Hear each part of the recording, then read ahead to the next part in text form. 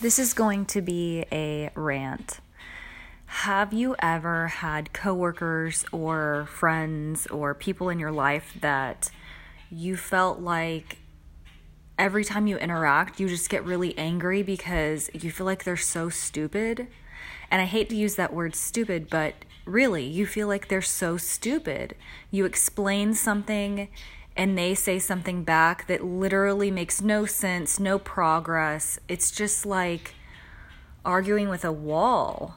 And it made me think of this, in those moments of frustration, trying to explain your thoughts and ideas that are maybe a little more complex than they can handle to these people. Think about this. Have you ever got mad at a brick because it couldn't do math? Well, fucking no, because a brick is a brick and it has no brain and it can't speak. So how could it do math? It doesn't have a hand that it can hold a pen or anything like that.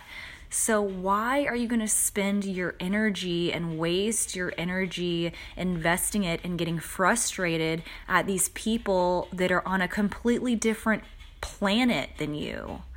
If you're not going to get mad at a brick for not being able to do math, you can't get mad at people for being below your level of intelligence and understanding.